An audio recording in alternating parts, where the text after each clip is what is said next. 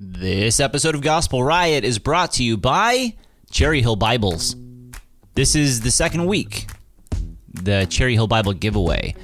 Cherry Hill made me two beautiful, custom Gospel Riot themed Bibles, and they are wild. They got all the crazy colors, and again, they smell like mint. So I'm going to head over to Apple Podcasts right now, and I'm going to choose a winner from all the people that have reviewed Gospel Riot on Apple Podcasts. Here we go. So this week's winner is Cool Cat with a Gat. He says, he or she says, now this is a podcast that speaks. Gospel Riot, what is up? Awesome podcast, Les. Keep up the good work. Semper Reformanda.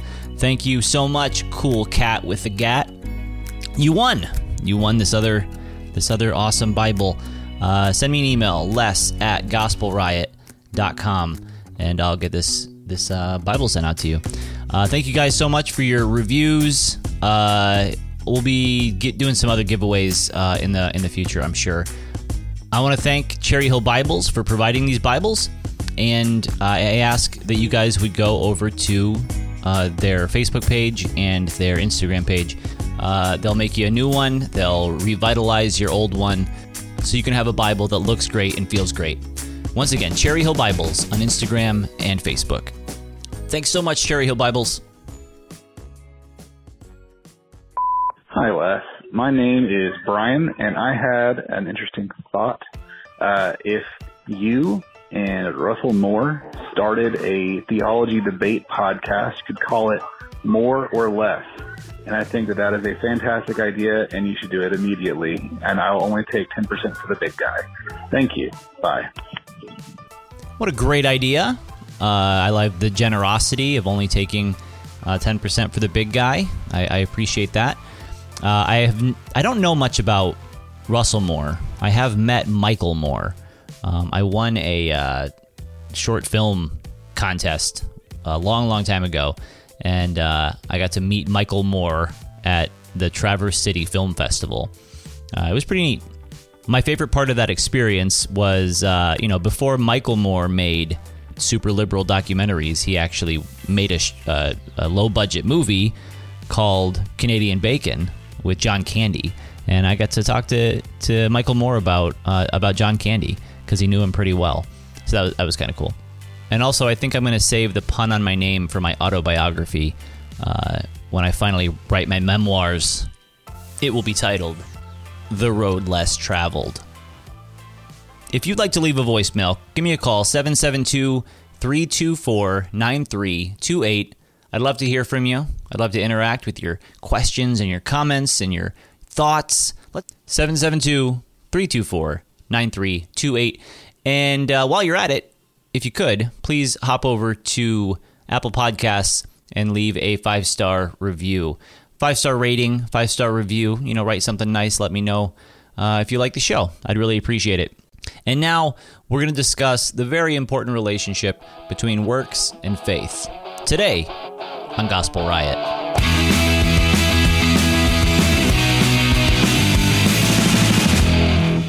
Welcome to Gospel Riot. I'm Les Lanfear.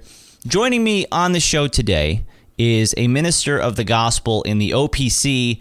He does street preaching in Philadelphia, and he's doing this translation of Van Maastricht. I think I'm pronouncing that right. His name is Michael Spangler. Michael, thank you so much for being on the show. Thank you for having me, Les.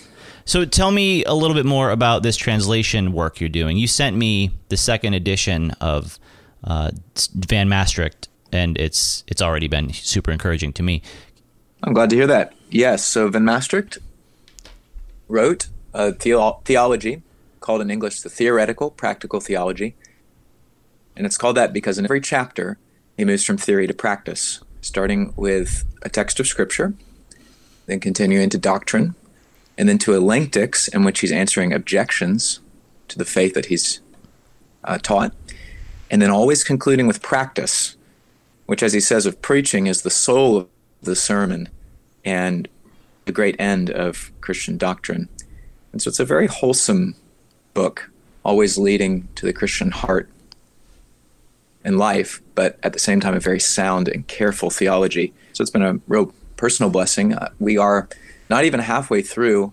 I'm the assistant editor and translator. We've got volume 3 of 7, Lord willing, coming out this April from Reformation Heritage Books. And then in the years to come, we'll finish up. So what language are you translating from? From Latin. That is crazy. Well, it was in God's kindness. There was a universal language then that theologians could communicate. So even though Maastricht was a Dutchman, he could communicate with everyone in Europe who had been educated. So you just know Latin? Well, I wasn't born knowing it. Right. I learned it in college, and then I taught Latin after college as well. Is it a hard language to learn? Do you know, it has its challenges. I think there are probably other languages that are more difficult to learn. I think Latin's difficulty is exaggerated because in many places it's poorly taught. Okay. And because it's not a modern language, so there are ways in which it's different than things we're used to. There are things that are easy about Latin. It's very regular. And, you know, like any language, it takes some diligence and long-term hard work to master. So the discussion that I want to have today is obviously is super important. It's super central to the gospel.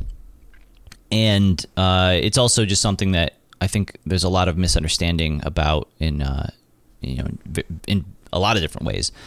But the reason I thought of you for this issue is the first time I ever met you, you were preaching a sermon at a church near me. It's our sending church for the church that I actually attend. And you taught out of 1 John. And it was just a incredible, powerful sermon. And it was really just dealing with the relationship of Christians to sin. And I talked to you after the sermon, and you said something that was pretty crazy. And I'm hoping that I'm not going to like scandalize you by saying this, or scandalize the audience or whatever. And if you can give a little explanation. But you said that basically the message of 1 John is that Christians don't sin. I don't know if you'd still agree with that summary, and you laid it out, and I thought it was a great explanation. But how would you react? How do you react to me saying that right now? Well, it sounds like anyone who wants to understand that phrase should have been there yes. In that conversation, because I wouldn't just say that to anyone in that way. Sure, exactly. But it should be obvious to all readers of 1 John that that's just a quote from the book. He says as much 3 or 4 times. So there's a context, of course, in which that has a meaning. And the meaning is not that a Christian is sinless. That would be a lie. Mm-hmm. John denies it in the first chapter very plainly. Yep. If we say we have no sin, we deceive ourselves, and the truth is not in us. John's not denying Romans 7, which I'm convinced is Paul speaking of himself as a regenerate man. He says, a wretched man that I am, speaks of the law of sin within him. And that's the reality, and I think as a Christian grows more holy, he's more aware of that, laments it more. In that sense, Ezekiel 36 hates himself, loathes himself for his iniquities and abominations. So I by no means mean to deny any of that. But I think what John emphasizes rightly in his book is that true salvation always includes a conversion, including repentance from sin, and sanctification, the being made holy. First, the dominion of sin being broken, and then its power by God's grace slowly being removed as we grow more and more in likeness to Christ. I think that is a wonderful blessing of the gospel, one of the great gifts of grace that God gives his people through the Lord Jesus Christ. So it's controversial, I think, sometimes to discuss, to really just say it either way. Like there's a licentious way to talk about the Christian's relationship to their sin. And then, so there's people like Paul Washer, for example, his whole ministry, and he's one of the people that really awakened me to really take Christianity more seriously. And he's sort of a gateway to Reformed theology for a lot of people in a lot of ways. But he really does emphasize the holiness that the Christian life requires. And but then he also gets criticized because, like, he'll say things like, if as a Christian, if you're looking at pornography, then you haven't reached the first rung of Christianity. Like and people take issue with that, but so what do you think about the balance of talking about Christians not living habitually in sin, but being honest about the fact that we do still sin? Well, as far as balance goes, I think our age is unbalanced against holiness. And I find Paul Washer and others like him who preach holiness very helpful and refreshing in this age. I've never sensed that Washer has any sort of legalism, as if he misunderstood what holiness is, or exaggerated or diminished, rather, the sinfulness that remains in a Christian. But I do think Christians ought to be and must be holy. That's really the weight of John's statement that Christians don't sin. They don't live for sin. The trajectory of their life is not sinful. When they sin, they repent. They hate their sins. And as Paul says, even in Romans 7, they delight to do the law of God even in their inward being. And that is true for every true Christian. Those things grow, of course, as we grow in Christ. But if they're not there, it's right to say you're not a Christian.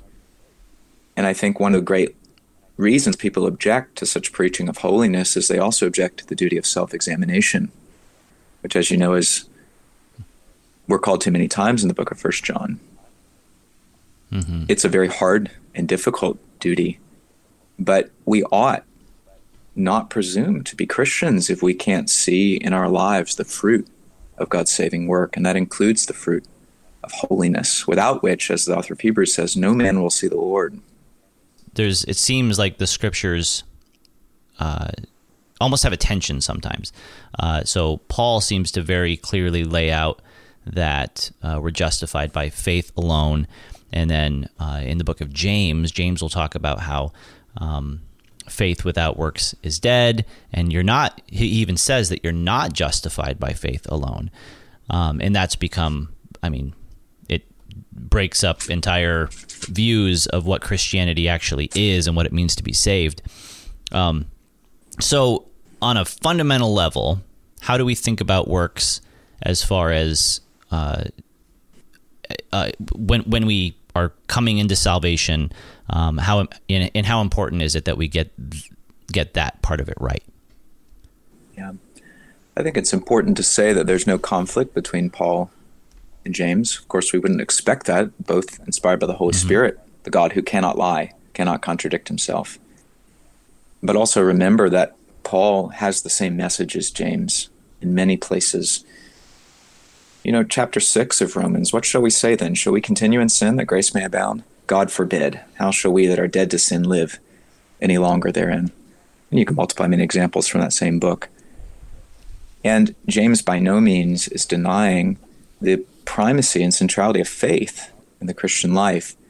I think both would gladly affirm, and do, just as I do, that good works are the fruits and evidences of faith, that they flow from faith, and without faith, all our works are dead, no matter how good they look. God forbid that I would preach a different gospel than the biblical gospel, which is very clearly a gospel not of works, but of salvation by grace alone, through faith alone, in Christ alone. I think there's a good way to reconcile those things. I don't think there actually is any tension or conflict. But there is tension in our limited understanding, but also in our flesh, which has a vested interest in driving those two things apart. So what would you say to a Roman Catholic, for example, who would point to James and say that James is teaching that we're not justified by faith alone? Well, I could quote to him Romans or Galatians. We're not justified by works of the law. For by works of the law shall no flesh be justified. And just reason with him about the holiness of God, the sinfulness of sin, our deadness in sin, and how even one sin, because the wages of sin is death, earns for the sinner an eternal, infinite weight of the wrath of God. And no good work, even the best, even good works done by Christians, could ever, to put even one good work on the scale as part of our justification, part of our right to the kingdom of heaven, is destroying the entire gospel and exalting man at the expense of God. It's foolishness. When people try to bring up a particular passage against some well-known Christian doctrine, I often find it's not useful to get into the weeds with that passage, but to just go to clearer passages. Because, of course, the infallible rule of interpreting is Scripture itself. So we have, dozens of places which very clearly state that man is not justified by any works of the law. And that's the right context in which to read James. Yeah, let me actually read this passage, because I think Sure. I think just mentioning it maybe isn't all that helpful. So I'll start in verse 14. So this is James 2, verse 14. He says, "What good is it, my brothers, if someone says he has faith but does not have works? Can that faith save him? If a brother or sister is poorly clothed and lacking in daily food, and one of you says to them, 'Go in peace, be warmed and filled,' without giving them the things needed for the body, what good is that? So also faith by itself, if it does not have works, is dead. But someone will say, 'You have faith and I have works. Show me your faith apart from your works, and I will show you my faith by my works. You believe that God is one, you do well. Even the demons believe and shudder. Do you want to be shown, you foolish person, that faith apart from works is useless? Was not Abraham, our father, justified by works when he offered up his son Isaac on the altar? You see that faith was active along with his works, and faith was completed by his works. And the scripture was fulfilled that says, Abraham believed God, and it was counted to him as righteousness." And he goes on from there. But so he's tying works to faith and saying that faith without works is dead. Yes. I'm persuaded that the key to the justification language is in verse 18. "Yea, a man may say, Thou hast faith, and I have works. Show me thy faith without thy works, and I will show thee my faith by my works." So the justification spoken of is the proof of the living character of the faith. And I think it can be safely said that true saving, even justifying faith is proven by its works. Now, that's just another way to say that the same faith that justifies is the faith that sanctifies, because salvation is a whole package. That doesn't confuse justification and sanctification. They are two distinct gifts that the sinner receives in union with Christ. And it doesn't mean that justification now rests on works, but it does mean the same faith that justifies is shown by its fruits. And this is very important. I think of Romans 8:1. I'm persuaded that the text reads in verse 1, there is therefore now no condemnation to them that are in Christ Jesus, who walk not after the flesh, but after the Spirit. So even there, Paul doesn't want anyone to have confidence of justification without also being persuaded of his sanctification. You can't see justification. It's a matter of your standing before the court of God, of the imputation, which, because it's not itself a change of life, you don't see it. But what is seen, what is observable, that is where we should go for our assurance. And I think the whole Bible is really saying the same message. And that is underlined very firmly in the doctrine of the final judgment, which without fail in the scripture is spoken of as a judgment according to works, a judgment of the righteous and the wicked, the sheep and the goats. Men will be judged according to their deeds, the Bible says over and over and over. But denying salvation by faith? No, not at all. It's saying that the living character of the faith that alone justifies will be shown, will be in that sense justified on the last day. And many who say to Jesus Christ, Lord, Lord, who profess some sort of faith in him, that faith will be shown to be dead because it didn't have the works that true and living faith always produces.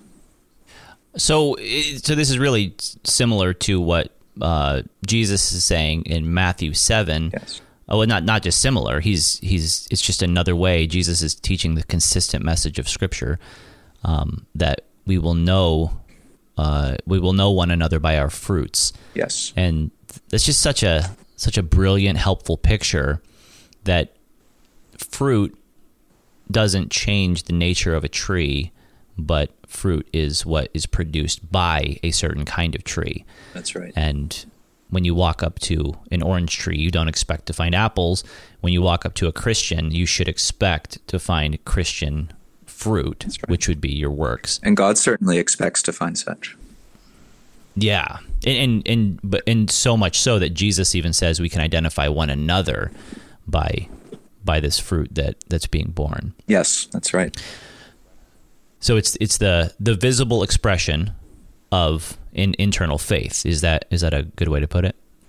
Yes, we're sanctified by faith, from the inside out. And the question of justification is a different one. It's that of an imputed righteousness that's received by faith. It's not, as the Roman Catholics say, even in part, worked into us, as if it's something infused into us. And so how important do you think that is to really drive that distinction home? Oh, it's huge. To keep works out of your justification. Oh, I mean, if you put one work in, you've destroyed the whole gospel. Paul calls it another gospel, and he says there is none. I mean, it's a question of heaven and hell. This is not a small thing. And I think our larger catechism in the Presbyterian churches, question 77, on the distinction between justification and sanctification, is key. And if all of us would study it and believe it, I think a lot of our troubles would go away. It sounds like you're saying that just as important as it is to keep works out of your concept of how you've been justified, or even when you share the gospel with people, to not confuse at all the idea that you must somehow accomplish some kind of works in order to be made right with God. But then when we talk about sanctification, which is the rest of your life as a Christian, being conformed to the image of Christ, we can't underestimate how works and obedience to God are absolutely central to that. And if they're not present, you have no reason to have any assurance or to even, like you said, to even call yourself a Christian. That's right. I would just leave room for biblical language that speaks of the necessity of repentance, the necessity of good works and obedience. I think the classic theological distinction between the right and the possession of eternal salvation is very important. Justification speaks of the right of our receiving of the right of salvation, of the taking away of the guilt of our sins, and the receiving of Christ's imputed righteousness that alone gives us a right to go to heaven. But the possession of heaven will not be given except a man repent and obey. The path to holiness, or path to heaven rather, is the path of holiness. It's the straight and narrow way, as Christ speaks of. So there does need to be, and I make sure in my preaching that there is strong warning about the necessity of repentance and of obedience, but in their place. So never as a means to earn forgiveness of sins. I think it's important in every Christian's mind to have a clear distinction between God's dealing with our guilt and his dealing with the power of sin in us. Both have to be dealt with for us to go to heaven. But our good works have no power to deal with our guilt. And yet when it comes to the power of sin, that's all about repentance, good works. I think as you're saying this right now, I'm actually realizing that I don't have a really strong concept of that exact thing that you're talking about. I guess repentance in general when it comes to evangelizing. Well, it's so important, Les, and I think it is forgotten today. But we need to remember that repentance is the point of the gospel spear. You can read many times the Lord Jesus and the apostles after him. Their message was, repent, for the kingdom of heaven is near. Isaiah says, wash you, make you clean, put away the evil of your doings from before mine eyes. Cease to do evil. Now, many would say, if a preacher today said, cease to do evil or stop sinning, then he'd be a legalist.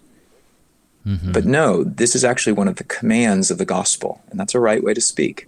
Paul says that those on the last day will be destroyed who have not obeyed the gospel.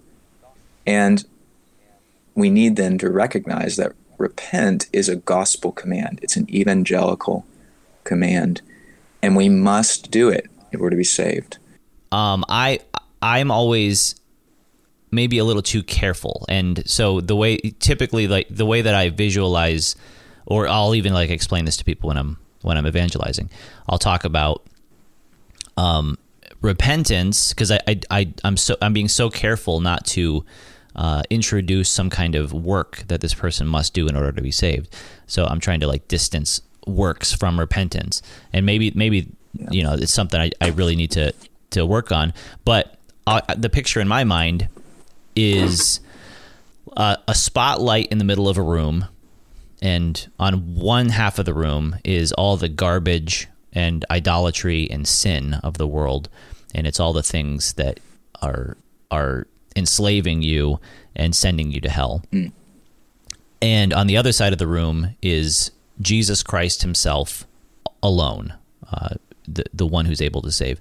And so when I'm calling someone to repent, I'm essentially saying, turn the spotlight from where it is now, which is on the world and, you know, all the things you're trusting in and loving now, and just turn it 180 degrees, which is repentance and faith in one action, essentially, and place your trust completely in Christ and abandon your love for, desire for, and being enslaved to all those things. That you've. Sounds quite biblical to me, and that image shows how repentance can never be separate from faith. They always go together. I speak often of people fleeing from sin to Christ. And there are many godly and orthodox theologians who have even spoken of repentance in a certain sense as prior to faith in salvation, though they're never to be divided. And I think, that's an important, as long as we don't divide them, you know, we might say difference about their order, but they do go together. So Van Maastricht helped me by giving me a bit more explanation of how this works. So in one of the volumes to come, he speaks of the covenant of grace, and he asks, is the covenant conditional? Does the sinner have to do something to be savingly in the covenant of grace? Yeah, that's a great question. You know, he says there are two senses in which the covenant could be conditional, because there are two sorts of conditions. Ones are given like means, and some are given like ends. So the means would be things that God in Christ has done. Christ's death, his atoning work, his resurrection, the giving of the Holy Spirit, the granting of faith and repentance, all these things that we can't do for ourselves. And those obviously aren't conditions that we can fulfill. But those conditions being like means, they do point towards certain ends, which is our believing, our repenting. And those things can be spoken of as conditions. But among them, there's one that is a condition in the most strict sense, in that it puts us in the covenant of grace savingly and gives us a saving interest in Christ. And that's only one, and it's only faith. Faith alone, in that sense, is the condition of the covenant. So you'll find many times elsewhere where Van Maastricht is speaking against papists and saying that faith is the only condition of the covenant of grace, that faith is what saves. And, you know, we read that in Ephesians 2. It's by grace we're saved through faith, and this not of yourself. And I think he would follow up, as he does elsewhere, saying that speaking of the right of salvation, its possession still will be had only through good works. But he does go on in speaking of conditions to say, though faith is the only condition, most strictly speaking, there is a broader sense of the word condition in which it's proper to speak of other things being conditions of the covenant of grace, things that you are required to do within that covenant, and you should not expect to have its saving blessings without it. And he gives 3 classes of things, and you realize this man's read the Bible. He realizes that God speaks often to sinners of things they need to do to be saved that aren't just faith. The 3 classes are things that come before faith, things that come with faith, and things that come after faith. And here is where really he shows a classical Reformed consensus that we've just forgotten today. I mean, who would speak today of preparation for faith? But this was fairly common among Orthodox theologians. And the Lord Jesus spoke this way. He said, it's not the whole that need a physician, but the sick. I came not to call the righteous to salvation, to repentance, but sinners. By which he meant that there has to be a sense of sin. Wow. Before a man will even come to Christ. And I think that's very true. I mean, it doesn't bind every person to the same sense of sin, the same number of tears, etc. Right. But there does have to be a sense of your need that comes before you seek the meeting of that need in the Lord Jesus Christ. And so that, you could say that the distinction between law and gospel is even part of the call of the evangelist, that you want to give the law to bring about guilt. Yes. Though it wouldn't be just the law motivating toward that sense of sin, grace would as well. But yes, the law certainly has a preparatory work. And without it, I don't expect people to be converted. I preach the law all the time, evangelistically, of course. Although I'm glad for its other uses. I'm glad if the law just puts people further into the closet with their sins, makes them less bold in sinning, pulls the reins on our society. I think that's one thing public evangelism does, and we ought to be grateful for it. Wow. And I'm happy for the law, too, to guide Christians in how they should live. We need the fullness of the use of the law. But yes, that first use of the law to drive men to Christ as their only hope, to show them their utter hopelessness and condemnation under the law, for the mountain of Sinai to shake and burn before them, is very important. And that comes naturally before faith, and it is a condition in that sense.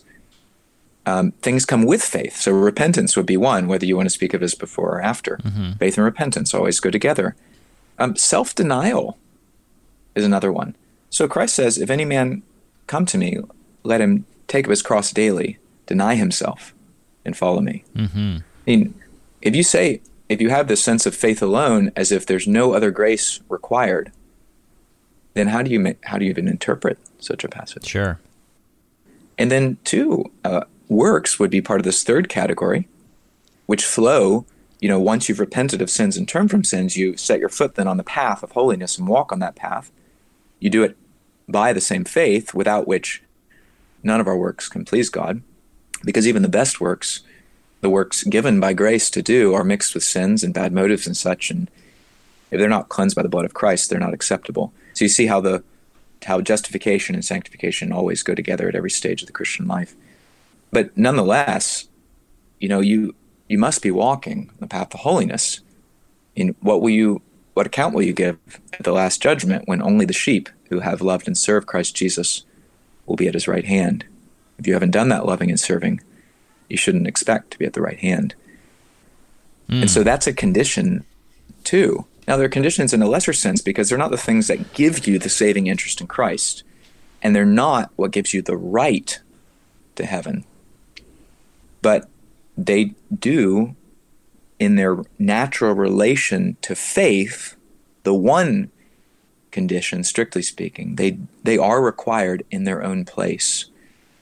And thus we ought to speak of them as being required.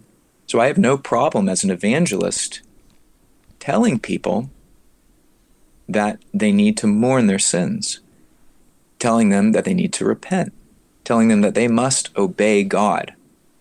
Ecclesiastes 12, this is the end of the matter. All has been heard. Fear God and keep his commandments. This is the whole duty of man. I don't fear preaching that plainly. Yeah. On the street. Everything in its place. But I also never fail to teach people that they won't be forgiven of their sins by their good works, and that they shouldn't trust in their good works as their right to heaven. Obviously, this is all...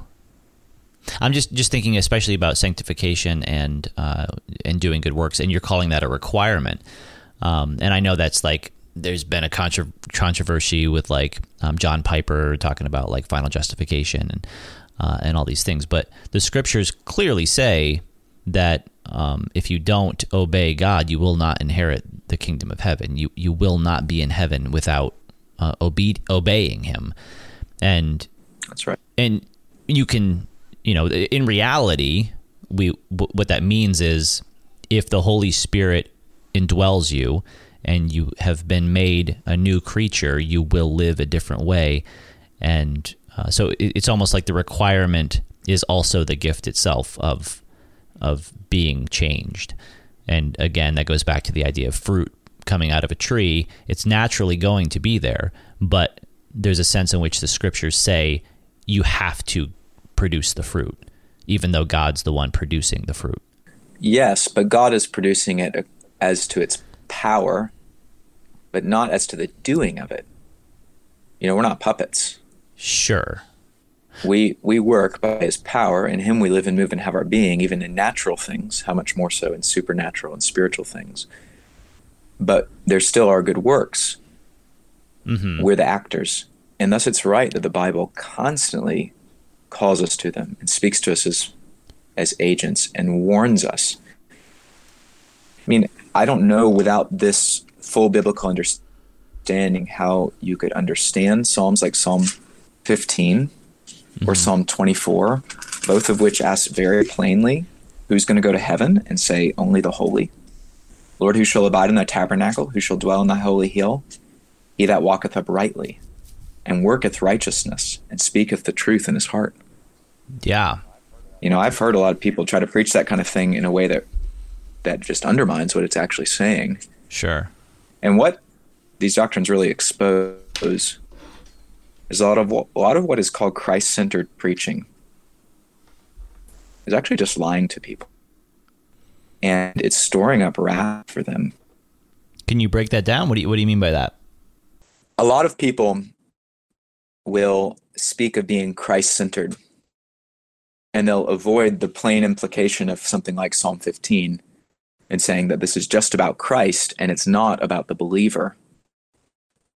But I actually think that's a violation of the third commandment. And it's a very harmful, because it's actually not giving scriptural warnings and wholesome doctrine that could save sinners' souls. There are countless people who call in the name of Christ, who profess the Lord Jesus, who are not going to go to heaven because they refuse to serve him. And Christ says that. He says, many will say to me on that day, Lord, Lord. And I'll say, depart from me. I never knew you, ye that work iniquity. Many are called, Christ says, but few are chosen. And for us not to preach that is actually a sort of spiritual malpractice. It sins against those who need to hear these doctrines. It shuts them up so that they won't actually go to heaven. And for people then to call that Christ-centered preaching, I think is a very grave thing. That's fantastic. Let's take a break. We'll take some voicemails and see if we can answer some of their questions. We'll be right back with Michael Spangler. Righteous Music.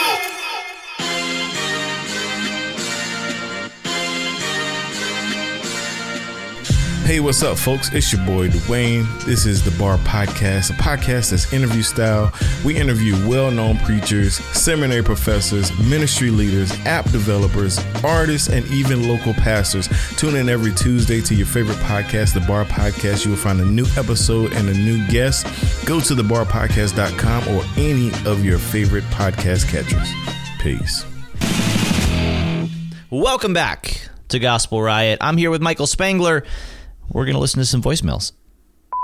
Hey, Les, this is Bobby from Florida. My question would be, is our faith considered work as like it is considered in 1st and 2nd Thessalonians? That's my buddy Bobby. He lives right down the street. He often comes to my door and delivers me wonderful gifts of beers that he's tried. He's a good friend. So his question is faith considered a work? And he says specifically as it's considered in 1st and 2nd Thessalonians. Yes, I'm not familiar what passage he's speaking of, but it is a work. I think of 1 John 3, verse 22, verse 23. And this is his commandment, that we should believe on the name of his Son, Jesus Christ, and love one another as he gave us commandment. It's right that God commands us to faith. In terms of the moral law, there's a general faith required of all men. They're to believe in God. But in terms of the gospel, there's a specific command to believe on the Lord Jesus Christ and be saved. It's right. The Bible speaks of them as commandments. What it doesn't say is that it is faith as obedience to the command of God that justifies. I think it's very important. And it's right even to say that faith itself, in that sense, does not save, in the sense of the right of salvation. Our faith is not a purchase. It's not like we have that all the works we could do will not earn our justification, but there is one work called faith, which will earn our justification, or that God will receive in exchange for a work, like a little low-grade work that God just kind of winks at how small it is. That's not at all the gospel. Mm-hmm. Faith is obedience to God, but it's not as obedience that it saves. It's as it receives and rests on Jesus Christ alone. So it's the instrument by which we are obtaining. I love that phrase. Nothing in my hands I bring, simply to thy cross I cling. Right. So it's the way in which we are clinging to that cross, and it's the work of Christ that saves us, and we receive the benefits of that by placing our faith in what Christ has done. Is that a good way to say it? Yes, that's right. And the assumption here is we're speaking in the realm of justification, about the right of salvation. The Bible has other language when it speaks of our good works. It says in Revelation that their good works follow them into heaven. And it's not that they pave the way there, of course, but they are, in that sense, the way we will walk on to heaven. There's no merit involved there. There's no right earned in that walking. But yes, faith may be called a work, but it is not as a work that it justifies. So what about in sanctification? Would you say there's a proper place for saying growing in your faith as a work, as an obedience to God? Yes. And I think that is the root of our sanctification in the good works we do. Mm-hmm. And Christ said, abide in me, John 15, and ye shall bear much fruit. That's the only way. Faith is the source, or it's the instrument through which we receive the power to do good works. And so, yes, to grow in good works, you must grow in faith. There's no disconnect. In that sense, we're sanctified by faith as well. So I want to go back just to what we were talking about before the break. You were saying that even though the Holy Spirit is the one who empowers our obedience, it is still our obedience. He doesn't do it for us. Is it at all more complicated than that? In my estimation, I understand. Like, I agree, obviously. So, for example, when we're justified, we're first regenerated. We're first brought to spiritual life, and then we respond to the gospel call with faith, and that is something we do. So it is our faith, but that faith is called a gift from God. Not that God believes through us or believes for us, but it's a gift, and then we exercise the thing that has been given to us, and it's even that is done. I don't know if you say irresistibly. And then in Philippians 2, 12 through 13, Paul says, work out your own salvation with fear and trembling, even your own salvation, own it. Work out your own salvation with fear and trembling. So that's the human responsibility. But the way he phrases how that works in verse 13, he says, for it is God who works in you to will and to do for his good pleasure. So the will and the doing is still attributed back to God. So I'm doing what God is empowering me to do in my will and in my actual action. So I get not losing the balance of saying, no, you actually have to be the one doing it. But isn't it also right to say, without becoming a puppet, that God is working in you, and these things are, in a sense, the works of the Spirit? Yes. And I think the distinction is, and it's well honored in theology, is the distinction between the power and the one doing the work. The power is entirely God's. By nature, we have no power. We're dead in sins and trespasses.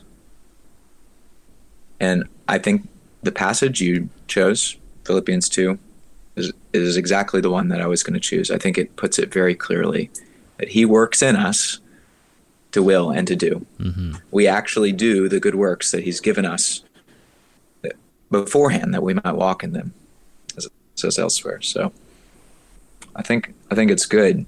The reason it's important to insist that Christians do the good works they do, it's not just that God does them, is because there is a lot of antinomian talk that says something like, well, Christ did all the good works, I don't have to do any myself. Sure.